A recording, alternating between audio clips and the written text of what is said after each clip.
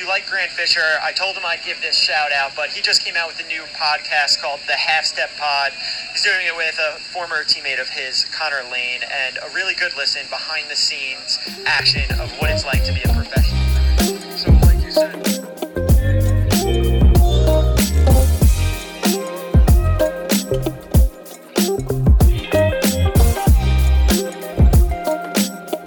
hello, everyone, and welcome back to another episode of the Half Step Pod. I am your co-host, Connor Lane, and across from me, via Zoom, but this time not in Oregon, Grant Fisher. Grant, how are you? Doing very well, man. Yeah, coming to you live from Park City, Utah. We're up at 8,200 feet right now, so I apologize if I start breathing really heavily or anything. We'll try to edit that out, but yeah, just vibing up in the mountains trying to get fit. That is basically cruising altitude. You're gonna have to put your phone in airplane mode to listen to this one, or to record. Grant, in your case, no, maybe not quite that high. What is cruising altitude off the top of your head? 36,000 feet, perhaps. So it's about like, I don't know. That seems pretty specific, so I think you must know. No, I mean, okay. You know, it might be 30,000 feet. It's something in the 30s, I think. So you're like a quarter of the way there. I feel like it's 30. Yeah. Yeah. So you know, you're getting up there. We should start, I think, recapping this last episode, and just some general apologies from the both of us. I think we first need to apologize right off the dome, for last week for the lack of episode. You know, it broke our heart to miss our streak. We'd gone 5 weeks in a row recording one. And, you know, it got to Wednesday, Thursday, you were going to altitude. I'm sure I was doing stuff, although now I pretty much forget what it was. I'll blame it on school, and practice and all of that. I don't know if you have anything to add. We missed a week, and now we're going to try to get on this midweek schedule, this Tuesday, Wednesday drop zone, if you will, and hopefully stay consistent to this as much as we can. Yeah, I mean, yeah, same over here, just a little busy. Honestly, I probably could have fit it in this episode just because it really only takes an hour. But, you know, when you put as much of your heart and soul into it, like me and Connor, you know, you want to be sharp, ready to go. Give the people the best side of yourself. So I think we're freshened up, ready to record a good one. Exactly. And that's what people need to, you know, we put in a buffer zone just in case. Like if you're feeling the pressure of having to go to another practice or do something right after you hang up, like it's not going to work. We got to prioritize this thing, you know. I mean, people are not going to want to listen to a half-baked podcast episode. There's no doubt about that. So yeah, so we got to apologize for that off the start. And then we've gotten a lot of messages about Grant's plantaris muscles. Grant, I don't know if you want to take away specifically. Yeah, much more interest in the old plantaris than I expected. We got a bunch of voicemail type things from Ruby Wiles, who runs at Tennessee Tech. I didn't even know you could send voice messages through Instagram, but we received them, and had a great discussion on the plantaris. She said she was studying sports physiology, I think, so had a much more technical take on the plantaris than my rudimentary one. Got a couple other messages. Let me look through my phone. Austin Hunter pulled up a map of Google interest in the plantaris based on state. And there's a large surge of the plantaris being Googled in Utah right now. And he was wondering how much of that is attributed to BTC in the pod. So interesting stuff. I didn't think people would be that into it. So are you telling me Google searches for plantaris in Utah went from like 2 to 4 in an hour and just completely doubled the percent? I mean, and now we have a heat map showing that. I don't know what the time frame is, but Utah now has 98 searches for plantaris. I don't know if that's like in a week or a month. And it's way more than any other state for some reason. So I don't know, the plantaris. Some loyal fans in Utah. Yeah. Alec is, you know, I guess he's not even in Utah, and he probably doesn't listen to the podcast, our teammate Alec Parsons, but shout out Utah. I feel like you have to shout him out whenever we go there. So we're really a lot of plantaris talk. I think the moral of the story for me is that we need to ultrasound your other leg. Yeah, that was the most common question, actually. I know that I have this thing on my right side, But the doctor that was originally doing the ultrasound said that it's probably also on my other side, but we never did the scan to check. Yeah, he said, yeah, you probably have this on the other side. And he also said that I probably have other weird anomalies if I have this one. So he made it seem like if you have Nice. one random, like, strange anomaly, you probably have more than one, which I don't really know how that would correlate, but that's what I was told. Again, if there's any people that know more about this than me, please let us know. Um, but yeah, I thought last episode was kind of cool to see how much interest there was. I will I will apologize a little bit for being a little dramatic on my calf. Um, like it was a little dramatic, but at the same time, like I don't think I got into this very well, and there were a few questions on this too of just like general injury philosophy. Um, Definitely one thing I try to live by in running is like it's better to take a day off now than take 2 days off down the line.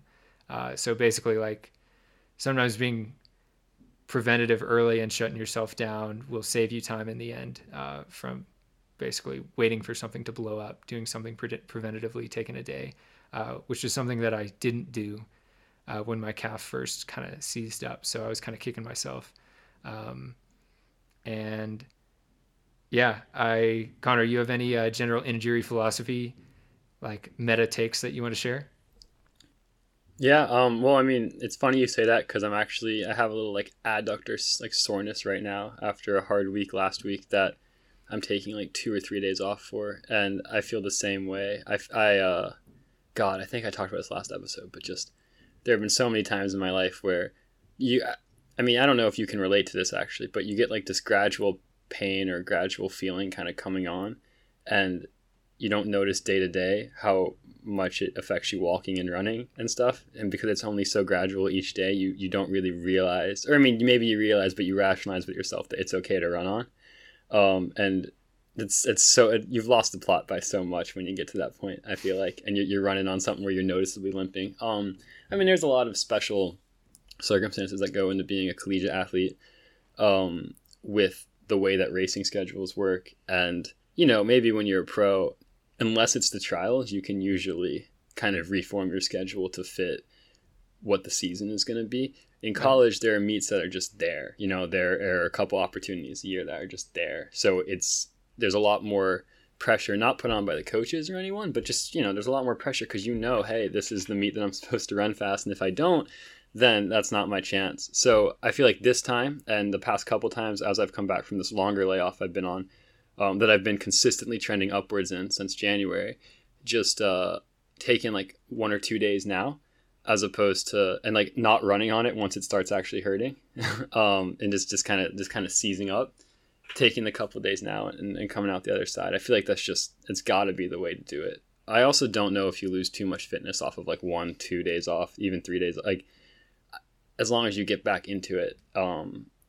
I think that oftentimes you look at it like, oh, if I miss a single day, I'm going to be so far behind, and that can't be. I'm no exercise physiologist, but that can't be the case. I refuse to believe that. I just think sometimes we get so in our own head about it that it affects us. So yeah, just trying to be smarter, like you're saying.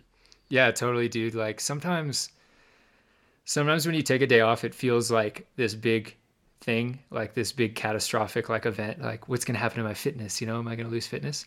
But like, yeah, realistically, is it going to matter in a year if you ran an easy day or took the day off? Like, probably not.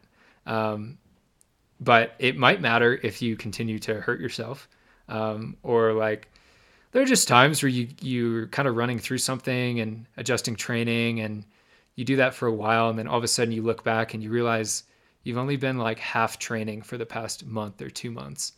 And like I've had moments where I realize that, and I'm like, man, because I tried to push through this and adjust and not take the time now, I just wasted like 2 months of training and just turned it into like half training when I should have just taken a week off and then trained normally for the following 7 weeks or whatever. So, yeah, injuries are a very personal thing, and everybody handles them differently. Yeah, and one thing that's interesting going off of that, like I've been in that spot for probably way longer than a couple months at certain stages of time, just with kind of half injuries or when you do hurt yourself and then you're out. And I think an important thing on the mental side of injuries that I've tried to keep in mind during like what's ended up being about a year process of half training at this point, and finally now building up into like real mileage again and getting it going as soon as this is taken care of.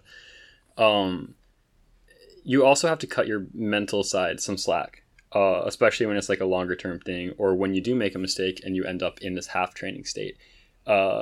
It's good to look back retroactively at what got you to half training, what got you to maybe missing any of those red flags on training or any of that stuff. But it's not good to look at that and just beat yourself up over it nonstop. Right. And then it's also important. Yeah. I know it's not what you were saying at all, but like that's been something that I've had to kind of shift my mindset on for sure. And it also kind of moves with the work that you do when you're injured, might not be the flashiest, especially cross training or being in the pool or biking, or when you get back into running and you're only running like 10, 15, 20 miles a week the first couple of weeks, or you're doing slower runs, and then even in my spot where like you're back doing workouts, but you're not doing the same workouts, that you maybe would be doing if you'd been healthy the whole time, or you're still kind of on a reduced load. It's still easy to look at that, especially in college when you're surrounded by 15 other dudes who are maybe doing the full training as, oh, I'm getting worse. But really, and this was something Coach Sorensen explained to me in Jimmy V's one day my freshman year, my sophomore year when I was coming off of my sacral. He held up his arms, and podcasting is not a visual medium, so this is going to be pretty tough. But basically, if you've been training healthily, you're kind of on a relatively horizontal curve with a slight incline. You're trending upwards, but you're trending upwards at a slower pace. Coming off of injury, when you have a stable enough base, or whether it's talent or just you've been good before, or just getting back to the level that you were at previously, it's a much steeper line, no matter how long your injury is, pretty much. Stuff comes back quicker. Now, it still takes a lot of time, but that means that like the work you're doing in the pool or the work you're doing the first couple of weeks coming back to running, or even later on, if it's a gradual process like mine is, you have to believe that you're getting kind of a, maybe not literally, but an exponential return on investment compared to like what people are doing who have been training fully the whole time. Like I'm getting better quicker than the people who've been training fully. That doesn't mean that I'm getting better than them. It just means that my rate of improvement is better. And for some reason, the way that was described to me just always stuck with me as like a really good, touchstone when I was having hard times with injuries, and or really getting frustrated about the process, knowing that like, hey, the stuff I am doing is kind of like making me a better, like increasing my quality of running by a higher percentage. Like I feel like I'm getting way better, even if the work itself was like a 30-minute run. Yeah, man, I totally agree with that. Like, and I have noticed that in my own fitness, in other people's fitness, that, once you get to a certain fitness level, even if you get injured and like your fitness drops off, it's easier to get to that level again than the first time, if that makes sense. I've noticed that with my older teammates too, coming off of our off season. The older guys that have a ton of mileage in their legs that have gotten into 13 flat to 13-10 shape numerous times throughout their career, they can get back to that fitness so quickly, from coming off some downtime. And I think that applies too when you're injured in cross training. I remember when I was in college, I was spending some time in the pool at one point, taking some time off for running, and I was aqua jogging. And every time I would aqua jog, I would think about NCAAs, and I would like pretend I was at NCAAs, like coming off the home stretch while I was in the pool, and be like, oh, like Justin Knight's on my shoulder, like Sean's here, like, Ches is over here, and I split the gap. And like, I feel like little things like that, like, are just what you need to get you through some of the cross training, and like giving yourself a narrative that you're kind of like the underdog coming back, and like your fitness is going to come, and like you're doing the right things and you'll surprise people. You got to kind of build that narrative in your head to give yourself the motivation and the fire and get it back when you do get back on your feet. Yeah, I mean, I think that's framing the injury is like almost everything about it. I've had like guys on the team here, or just, like people who've known kind of that I've been going through a lot of injuries, like ask about like, oh, why do you go into the pool every day still? Like what is your, what's the philosophy behind continuing to push when you've been there so long? And first of all, I do the same thing as you when I'm in the pool. Certainly visualize, like, even if I'm actually swimming, visualize that it's somehow a track race and I'm there. I think it's just a little thing that you do just, when you're competitive or when you see it, but it's that same thing of just belief that like you kind of are getting this ball rolling in motion, even if it's really far away from the final destination. And yeah, just framing everything as like, oh, I'm just getting back to that level that I was at and then surpassing it. It has everything to do with kind of creating your own momentum when you're injured, not stagnating there and giving up. And it's, it's a really hard thing to do. And I think there's no shame in truthfully, I don't believe there's any shame in giving up if you've been through it. And if you've been through a lot of the injury process, or if you don't love that aspect of the sport, it's really hard to love that aspect of the sport for sure. But if your love for the sport overall doesn't overwhelm kind of how you feel being injured or being far away from where you want to be, I don't think there's any shame in kind of like, you see it a lot in college levels. There's a ton of really good runners who come into college and not all of them make it. I don't think there's any shame in that. I just think that as long as you still have the passion to do something, like I still have the passion to try to be good at running. And as long as that, I mean, it's funny because of how simple that is, but like, that's all, it doesn't have to be deeper than that for me at this point. I don't have to like, I mean, obviously you want to do the big things. You want to win NCAAs. You want to win NCAAs as a team. You want to run fast times. But truthfully, it's just, I want to be better than I was a couple years ago when I was actually PRing. And I think that belief that's so far been enough to sustain grinding every day on the injury comeback. And if that were to disappear, if I didn't have that kind of fire, that juice to get back there, and that juice to enjoy it when I do get back to racing, then I think I would probably quit. But as long as that kind of fire is there, I don't think that there's ever been a question of if I'm going to go do the work required to get back, I guess, if that makes sense. I assume you can relate to a lot of that. Yeah, dude. Like, I mean, there's nothing that glamorous about cross training. Usually you're doing it alone. It's not really what you want to do. Like, you want to be running. That's when, the motivation has to come from within. Like, there's only so much a coach can do to get you to do it. Like the old, like, you can lead a horse to water, but you can't make him drink thing. So, like, it doesn't matter if you have the most inspirational coach of all time.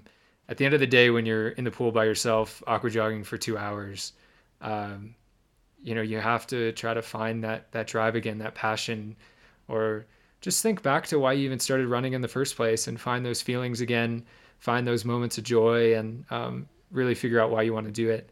One thing I wanted to jump back on really quick was when you're coming back from an injury, one of the general rules that I try to follow is that whenever you think you're ready, wait another day, or like wait another cycle. So if one day you think, okay, I'm ready to run on the ground, wait another day.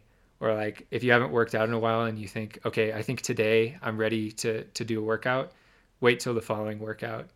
Like, that has saved me from getting in bad spots so many times. Just creating that rule in my head and forcing myself to follow it has kept a lot of the emotion and like the anxiousness to get back and almost nervousness to regain fitness as quick as possible. Just like kind of put a leash on myself. And, when you come back from an injury, you inevitably have like little things that come up along the way. Your body's not used to the pounding of running. And there's not a lot of cross training activities that can simulate it. So like your joints, your tissues, your like tendons, they have to get used to the pounding again. And sometimes giving yourself just one more day can be really, really helpful. Yeah. No, I mean, that's exactly right. And that whether it's one day or just being smart overall. I remember Milt used to have like a 1 day, or sometimes it was like 3 extra days, depending on how long you'd been out for it, that we'd follow. I feel like, that's kind of what I'm going through right now, right? I've gotten back into heavier workouts this past week and, did a hard long run, and you end up probably a little bit over the line of what you're capable of. What I've been dealing with, just, I had a longer layoff from running. I couldn't tell you the exact time because there was a lot of half training in there, like you said, but there was at least a month there from December to January where I wasn't running. I was purely cross training. And coming back into it aerobically, I wouldn't say I'm like running fit or racing fit, but I'm still fit because of like doing a lot of cross training. So when you get back into continuous runs, there's an easier tendency to push or to feel like you're ready for workouts. And Coach Santos did a great job of pulling me back. I've been able to consistently build up since January with no hiccups. And then this is the first little hiccup as we got literally last week into heavier work. And it's just an easy reminder of like, hey, you start doing heavier workouts, you need to take your easy days easier. You need to stop doing as many hills on your long run. There are sacrifices you need to make right now to keep it going. Because a really hard thing that's been for me historically, I know there are other people on our team who went through this, is you still feel pretty fit coming off of your cross training, at least aerobically. So you maybe push harder than what you're physically, like physiologically, like your bones and joints and tendons are ready for in that moment. And that's where a lot of my problems have been. I don't think it's necessarily even me being injury prone so much as it's, I had a sacral happen and then you rush back for that ensuing cross country season and your build up ends up being kind of shorter than you would want because you're trying to get back for pre-nats or for whatever race, and then you end up kind of in that cycle again. Whereas like if and this is probably the first time we're in a couple years where I'm really trying to build out like that thorough groundwork and take the races that come whenever I'm ready for them and not try to fit myself into a window. It's really difficult mentally to go through that, knowing you might miss certain seasons or might miss certain meets, but it's necessary at this point if I want to be healthy long term, I think, is kind of where I'm at. And that's a unique experience in terms of, I don't think you've had to go through a big thing like that. Not that you can't understand it or that it doesn't make a ton of sense. It's just, yeah, it's a unique feeling to kind of be missing, like missing cross season, trying to build back up, knowing that I've tried to push it in the past and not made it back. It's just kind of trying to know your body better, I think. As well as you can get to know your body in high school and in college is really essential, because eventually you have to be the one to start looking out for it. As everyone wants to help you, but they can only do so much. I think that sums it up so well. Injuries, it's so much of just like learning from your mistakes and learning to know your body and what it can handle, what it can't, knowing your problem areas.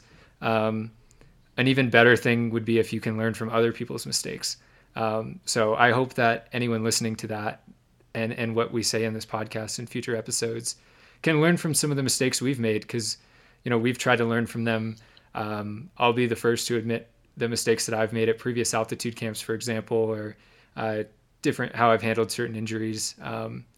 And I hope that each subsequent camp or subsequent injury that comes up, I'm a little smarter because of that. And I think that's a really crucial skill to have. And an even better skill to have would to stack on top of that if you can learn from other people's mistakes. So that is one of the reasons why we're sharing this, is just hoping that, if this only helps one person, then I think we've done a great job with it. Yeah, for sure. That's just a little bit of trying to share personal experiences for the common good, I guess. Hopefully people benefit from it. But I feel like there's a little bit of a natural segue there. I didn't expect this to be the injury podcast part 2, but I'm glad we talked about it. But there is definitely a natural segue, which is, Grant, you're not in Oregon anymore. Out in Park City at 8,200 feet of altitude. Almost said square feet. That wouldn't make sense. You came up there on the 5th. How's your first week been? Give me all the deeds. Yeah, man. All right. So we are 8 days in right now. We are in a big house. I am in, essentially a mansion up here with 7 other teammates. So it's a fun place. We've been doing group meals, which has been super fun. Trying to cook for 8 people is quite a challenge sometimes, but it's a fun time to get to know your teammates really well and live together. And I really like the situation we have. We're all in really nice places. And the training's great, man. Park City is beautiful. Right now there's still snow on the mountains a little bit, but the places we run are pretty dry. So it's just gorgeous running, hilly terrain, and you just get the feeling that this is the place you go to get fit. Like this is where we're going to put the finishing touches on our fitness going into the trials, and we're on the long push to the biggest races that we'll have for the next, I guess, 3 years, because we'll have another Olympic cycle in 2024. But it's an exciting time, man. I'm very, very happy to be up here, especially because this was where my very first camp was with the team, and it was a struggle. And then my camp after that was also a struggle.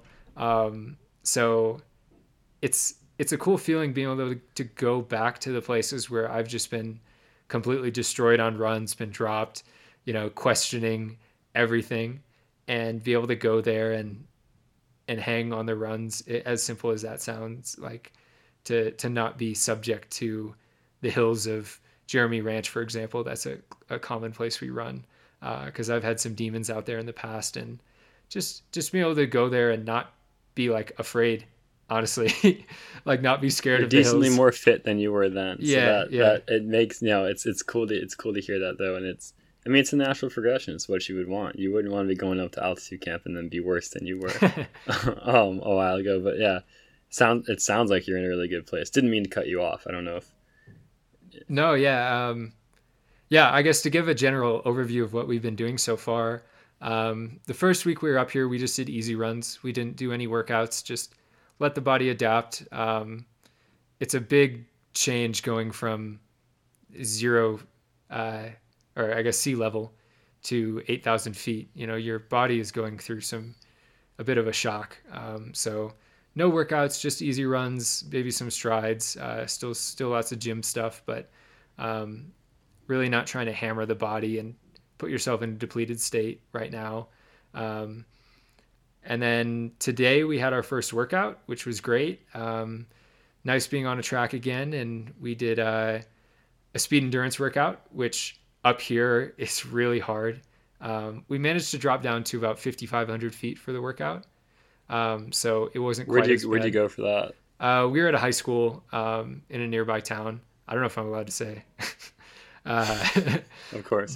Yeah. Maybe if you're from Utah, you could probably figure this out. But about 30 minutes from Park City High School. Gorgeous spot, mountains in the background. But yeah. Oh, there'll be Instagram pics posted for sure, right? Yeah, probably from someone at some point. So you could triangulate. Yeah, you could triangulate our position. What else? We had our first long run on Sunday, which was another run where I've battled my demons at this spot. On this occasion, we were running in Colville, which is a town near Park City again, and there's a long out and back trail along an old railroad track, I believe, and I've completely buried myself out there before, and been dropped by everybody, and just made mistakes in digging a hole for myself that took me a while to get out of, and was able to execute a lot better this time. And like you said, it helps that I'm in better fitness, but I'm also in a better mental spot than I was in previous camps, just where my confidence is, and knowing my body and knowing when I can push, when I can't, what going to the well does to you at altitude. And I'm a happy camper right now. I'm super excited for the rest of camp, and we're just getting started. No, I mean, it's awesome to hear. Not just the background stuff, but that you're kind of in a better spot for yourself. You texted me. We were going to record last night, Monday night, and you texted me and said you were on dinner duty with Sean. Yeah, we made. What did that consist of? We made some pasta for the whole crew.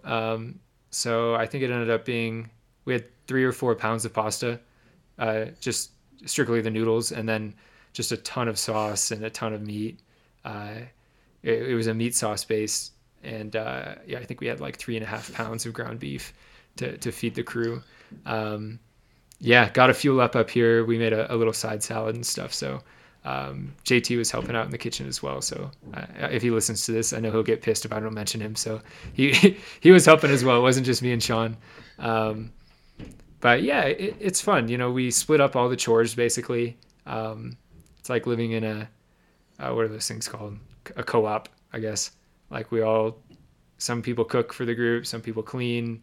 We get groceries for other people and split the cost, or if somebody needs something at the store, we'll grab it for them. So it's a nice little community we got, and we're not too far from the other guys' houses. I think Woody wants to watch the Godzilla versus King Kong movie tonight because they have a little movie room. Man, let me in their tell house. you, dude, they have a movie room in their house. Yeah, that's the type of screen you to watch it on. We watched it on DJ's TV like 2 weeks ago, which nice TV. It's just I think we all felt like it might have been a little bit inadequate just purely for the and that's probably one of the biggest TVs we have in the dorm, but just not enough to handle Kong versus Godzilla. Dude, there's quite a twist about 2/3 of the way through that you can totally see coming, but really makes for some good entertainment regardless. So I look forward to hearing you describe how you felt watching it, if y'all get that in.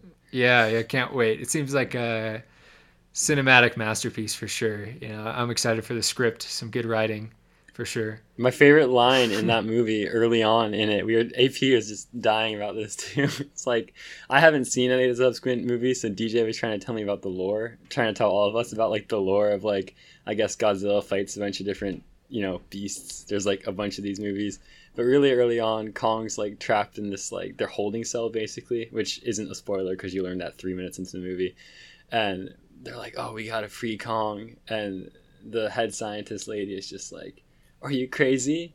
Because Godzilla's out there in the wild and Godzilla's gonna hunt down Kong. She's like, there can only be one alpha, which is just that baseline knowledge of what in the whole world there's only one. But hey, needless to say, they'd certainly come together to battle it out, which wow, it's a heck of a film, honestly. All right, yeah, well, if you I'm have looking forward to the it. HBO subscription, it's free basically, so yeah, just man, you got to watch that the night before the Olympic trials. That'll really get you in the right mood to just battle. Yeah, well, you're hyping it up. Yeah, I was debating whether or not I was going to attend the showing, but yeah, they have a almost movie theater in their house. They have a projector and then a bunch of recliner chairs lined up. They're in a nice place. Yeah, as I mentioned in the last podcast, Park City is the bougie of the bougie. There's quite a bit of people with some cheddar up here, so I think they all are out of town because ski season just ended, so we're occupying their places for the time being. But yeah, man, Park City's great. Today was a great kickoff to the camp with our first workout, and gonna do a leg lift after finishing recording this podcast. Move some weight, and then get some treatment. And I'm not on dinner duty tonight, so just to get to roll up and get some food, and then hit the hay, get ready for tomorrow. Okay, we have the same issue at our team camps, as which was each household, each little crew, apartment, or depending where we were, had to cook a dinner for the team on their designated night. We ended up kind of getting rid of that, I think, my older years, just because we switched up locations and couldn't really balance everything. But I know that was a big thing for a while. Would you rather have it that way, where hey, once every 3 or 4 nights you're on dinner duty and it's gonna be an experience, we're gonna have to put a lot of meat, a lot of pasta, and we're gonna have to get it? Or would you rather just nightly have to do something for a smaller crew, even if it's 2 or 3 people? Or where are you at with that? Because for me, that seems like a lot of stress to put on myself every couple of days. I'm just not a good cook at all. So, I mean, it's probably a lot dependent on that. Personally, I enjoy the group dinners.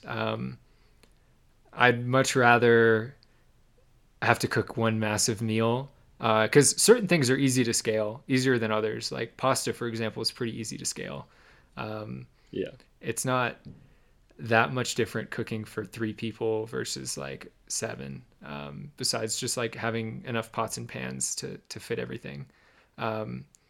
Personally, I'd much rather have that. I like the environment of group dinner, sitting down with everybody, joking around and talking about whatever. And I'm okay with the other nights, just I like rolling up on certain nights, just not cooking and just being able to eat. That's definitely the bonus. And then yeah. I'm cool doing dishes too. I know some people hate dishes, but I'm fine doing dishes.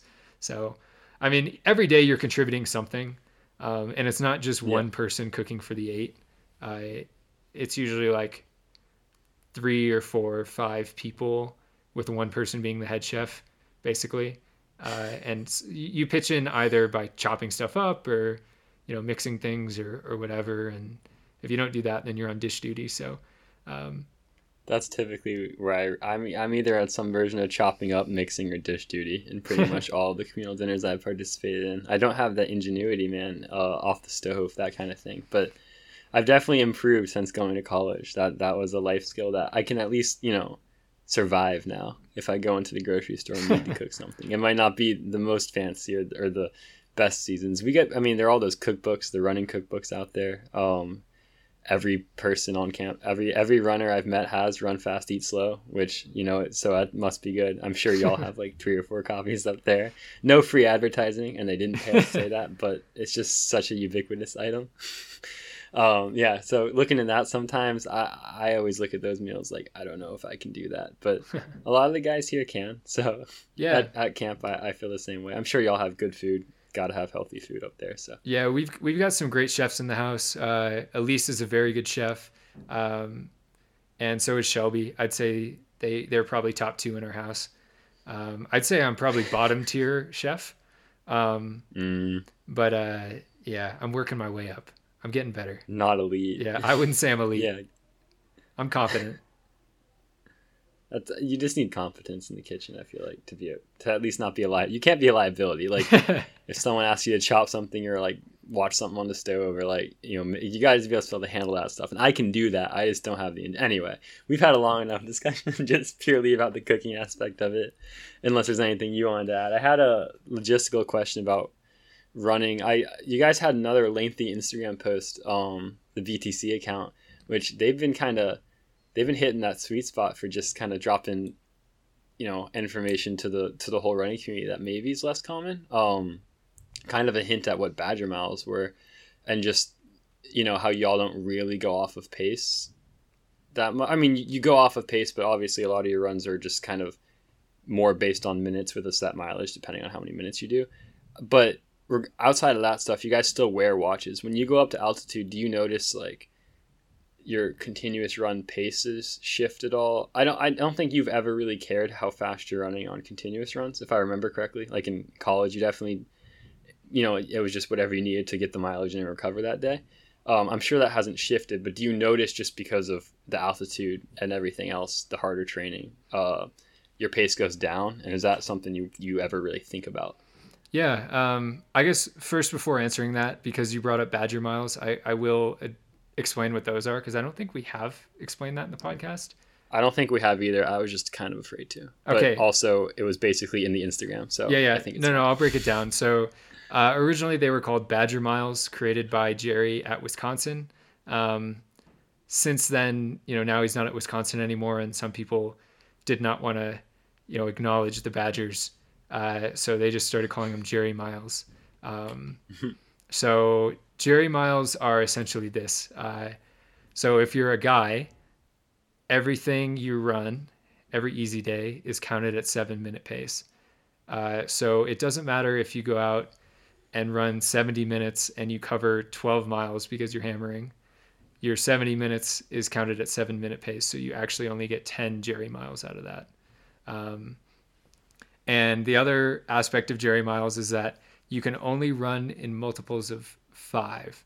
So if you wanted to run 3 miles, you have to run 25 minutes because at 7-minute pace, 3 miles would be 21 minutes. And then the last part of the rule is that you have to round up to the next 5.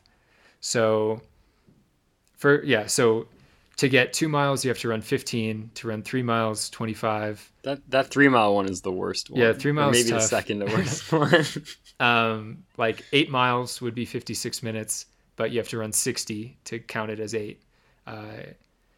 If you just ran 56 minutes for some reason, you would have to count that as 7.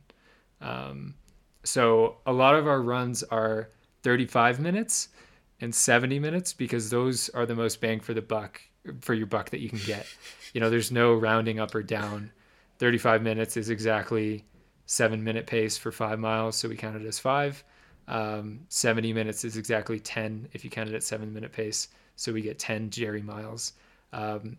So because of that, a lot of people on the team just run with stopwatches rather than GPS watches, because ultimately it doesn't really matter what your actual mileage is. Some people still like to track it, but I've just totally transitioned to these Jerry miles that like I hardly even think about what my actual mileage is. And I feel like as long as you count your mileage in a consistent way, it doesn't really matter what like your basis is. Exactly. And if Jerry, I guess you also have more autonomy on what your mileage is because he kind of gives you an overall range, like anyway, on a given week. But if they kind of like know what your normal mileage is at too, then I feel like as long as everyone's on the same page with, like, you could name it after like different animals if you wanted to, like however many miles you did on a day, like as long as it's like a universal scale for you, it's going to be the same effect. Like whether something's 6:30 or 7-minute pace, if you're doing it that way all the time, it's just a different way to describe the same thing. It's kind of a weird thought. The first time I heard of Badger miles, I was like, oh, what? Like I'd be so pissed I'm not getting my mileage. But like if you call 100 miles like 80 miles, you're still training what you're training, and it's not like the coaching staff out there doesn't kind of know where you're actually at. It's not like you don't actually kind of know where you're at. It just doesn't matter. I think that's a really interesting thought to kind of disassociate runners from their kind of. There's sometimes a weird culture around mileage, like, oh, I can only be good if I've run this many miles. I think it's an interesting way to get around that.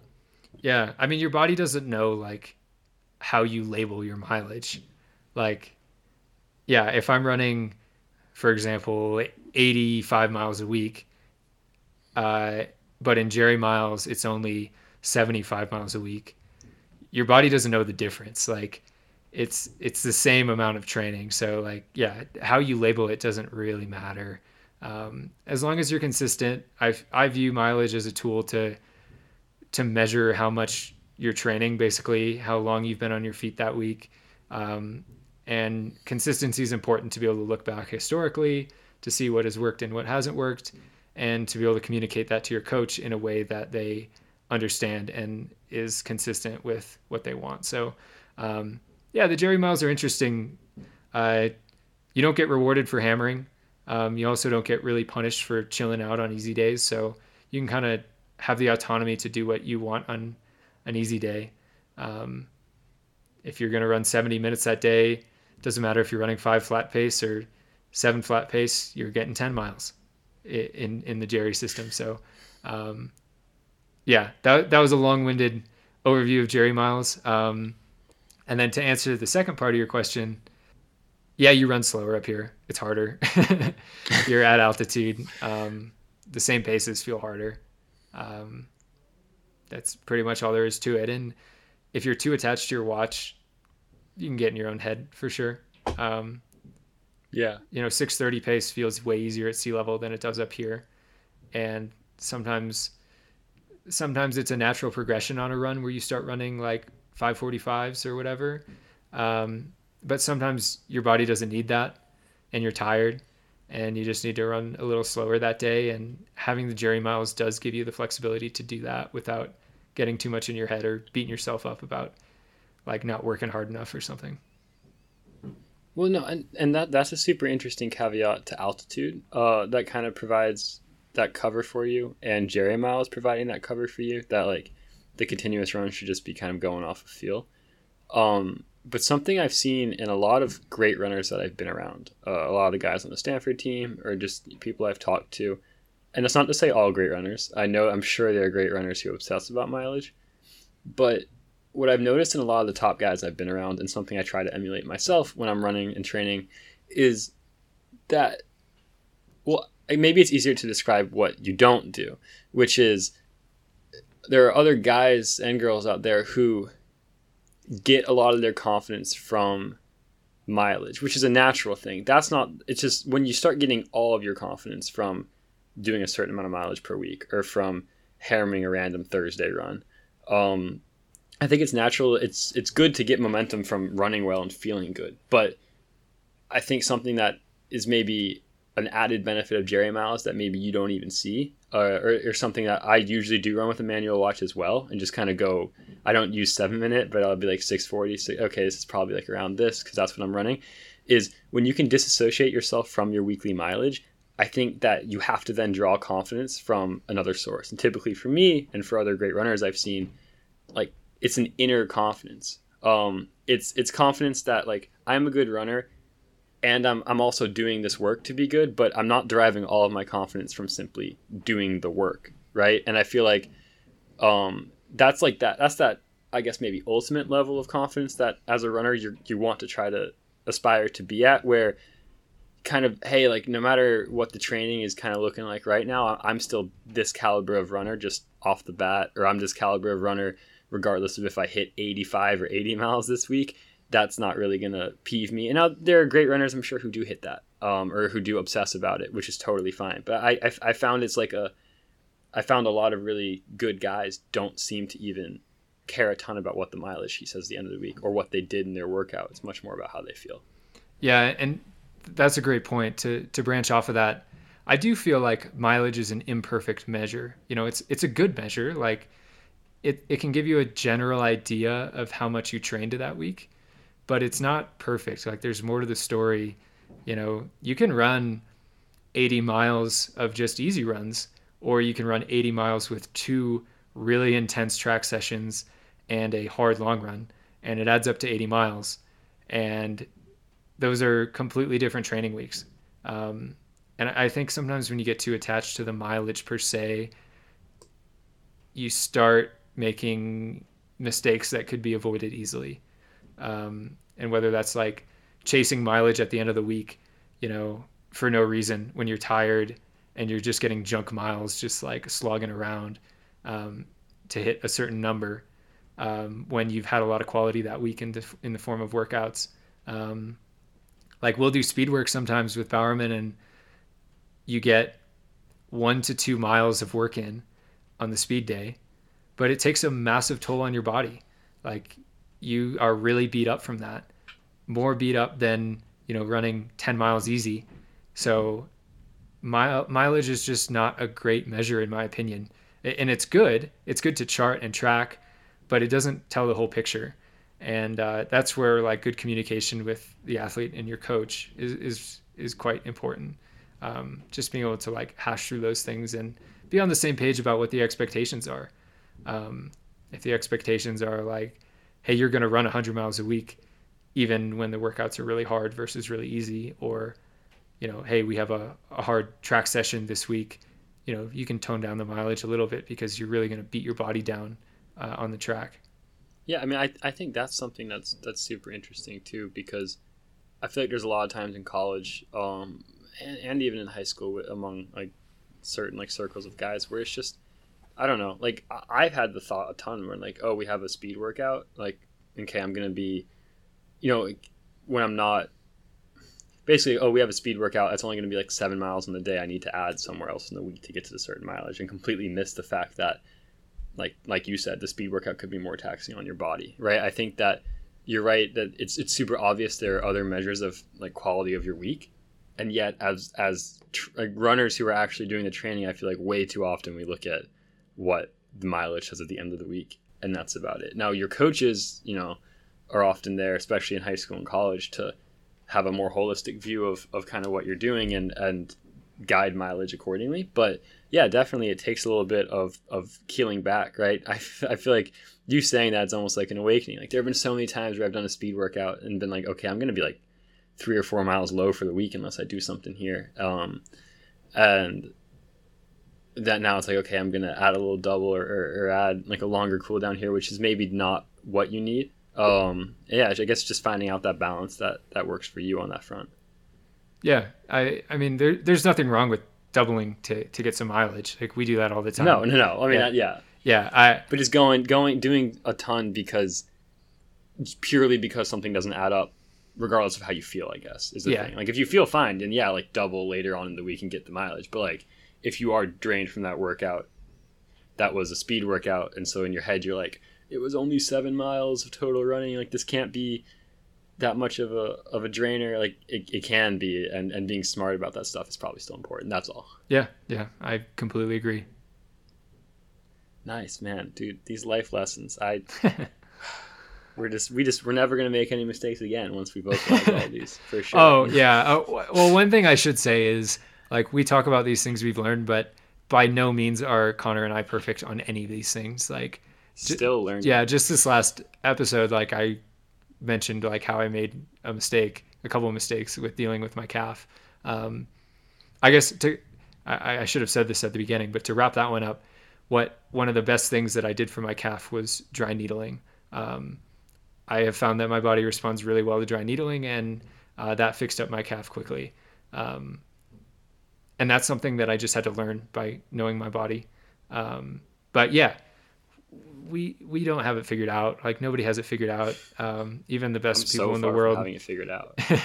The best people in the world are still learning. Run 13-0. Yeah, for sure. That's important. That is one thing I've learned just being surrounded by world-class guys is they're always learning. Like Mo, for example, a 1240 guy. He's still learning. Like he shows up every day trying to learn and get better. He knows that he makes mistakes sometimes, and he knows that he's not perfect, but his attitude and approach to every day is something that I admire a lot, and I have tried to emulate as well, just being on this team. There's so many things you can learn about yourself from other guys, from your coach, just every day. And every day is an opportunity to get better. You're going to make mistakes along the way, and you don't need to beat yourself up about them if you can learn from them. And that ties back to what we mentioned earlier about learning from other people's mistakes too. That will be quite the catalyst in helping you improve in whatever you're doing. So yeah, we don't have it figured out. I'd say, like, even within these podcasts, going back and forth with you, Connor, I feel like I'm learning new things, learning like your perspective, kind of understanding my perspective too by talking about it. And I think it's quite helpful.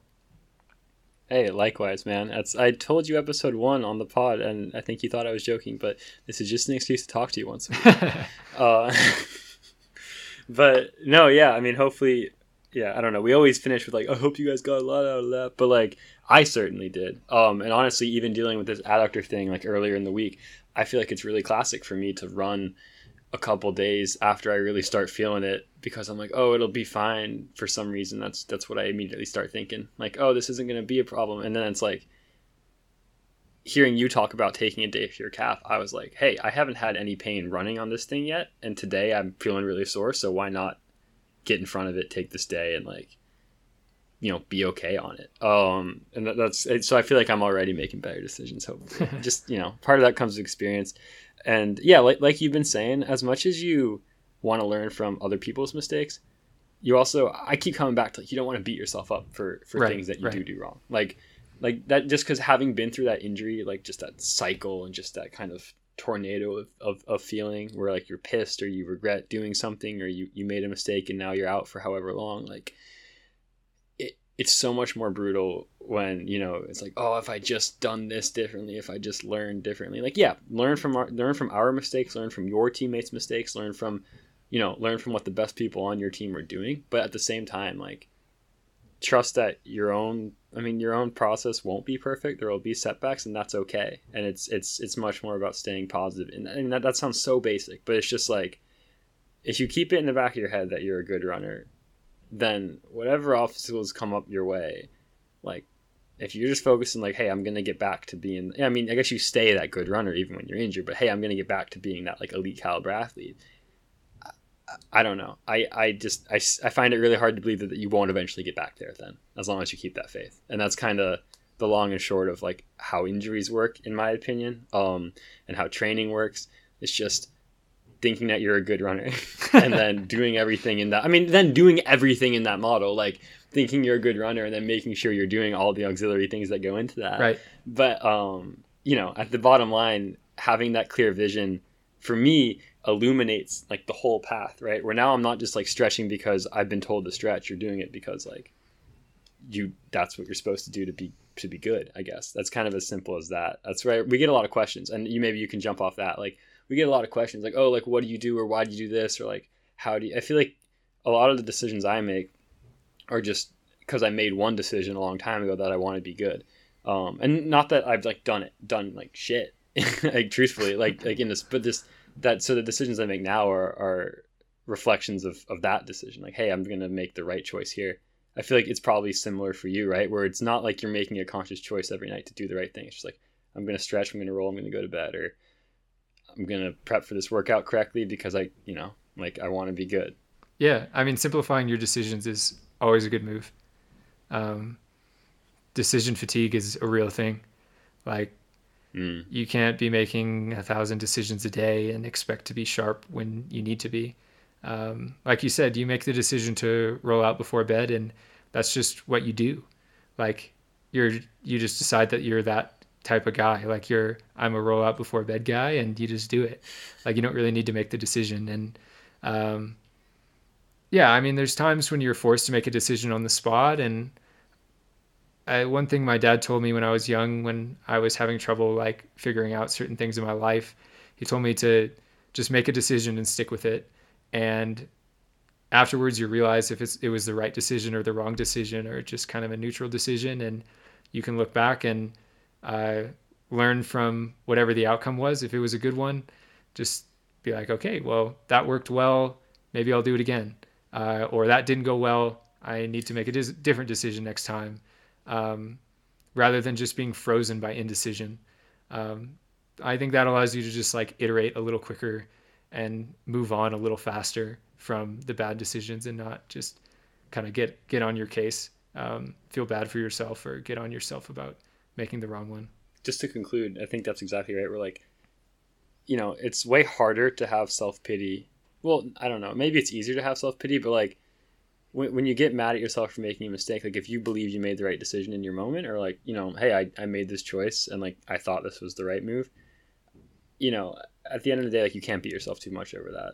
Yeah. You can't beat yourself up too much over that. And it's about just not wallowing in any self-pity that comes with injury, or any tough things that happen in running, even if it's like poor races or just a tough season. Like it's just moving on from there, making each decision as it comes. Totally. Maybe got a little bit too philosophical at the end on my part, but yeah, wrapping it up. I've been in a room where I don't know if you I turned off my fan when we started recording, because last time I had to learn how to go through the audio track and scrub out all of the like fan whirring noise that was just on the baseline of all of my audio that I didn't hear until I listened to it back. So turned it off. So it's pretty warm in here right now, because I also have to shut the windows because the guys on the team just stand out there and yell sometimes, I think for fun. I don't know. So yeah, we're pushing on an hour as well. I'm about ready. I'm sure you got lift as well. I got practice. Yeah. Yeah, I feel like this was a good one. We didn't really come in with a huge game plan for the pod, but I feel like we filled it with some good stuff. Yeah, hopefully. I guess we did talk a lot about the altitude stuff, but we definitely jumped into that impromptu injury thing.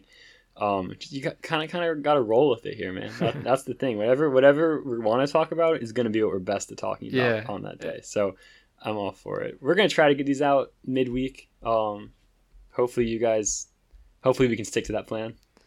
Yeah, and if you guys have any suggestions on what you'd like us to talk about more or less, just let us know. We're all ears. Let's do another race recap next week if you want. So people send in suggestions if you want it to be like one of Grant's races, or if you want it to be a third party kind of race. This actually DM us. I think we'll just go with whichever one gets recommended the most. Maybe we'll even put out a poll. Yeah. If people send us recommendations and go from there, build some social media activity. Yeah. Put out some content. Get it bumping in that. Yeah. I mean, the content's been barren, but the people understand. We're doing this for fun for now. Shout out advertisers. So yeah, it's just busy week, but we're definitely getting this one out, and I'm excited about it. So yeah, send us, like Grant said, send us some ideas. Definitely on my part, I'd love to do a race recap. I thought that was really fun, and we got a ton of people who also enjoyed it, and it's been about time to do another one. So yeah, Dan, anything else we got to add? Nah, that's all that's going on in my end. Yeah, I'm just looking forward to the rest of camp, and I'm sure you're looking forward to the spring quarter of school and getting into some races in the next little bit. Yes. Yeah, pumped about that. So, all right, man. Well, it's been a pleasure as always, and thank you to you all for listening. Yeah, thank you guys.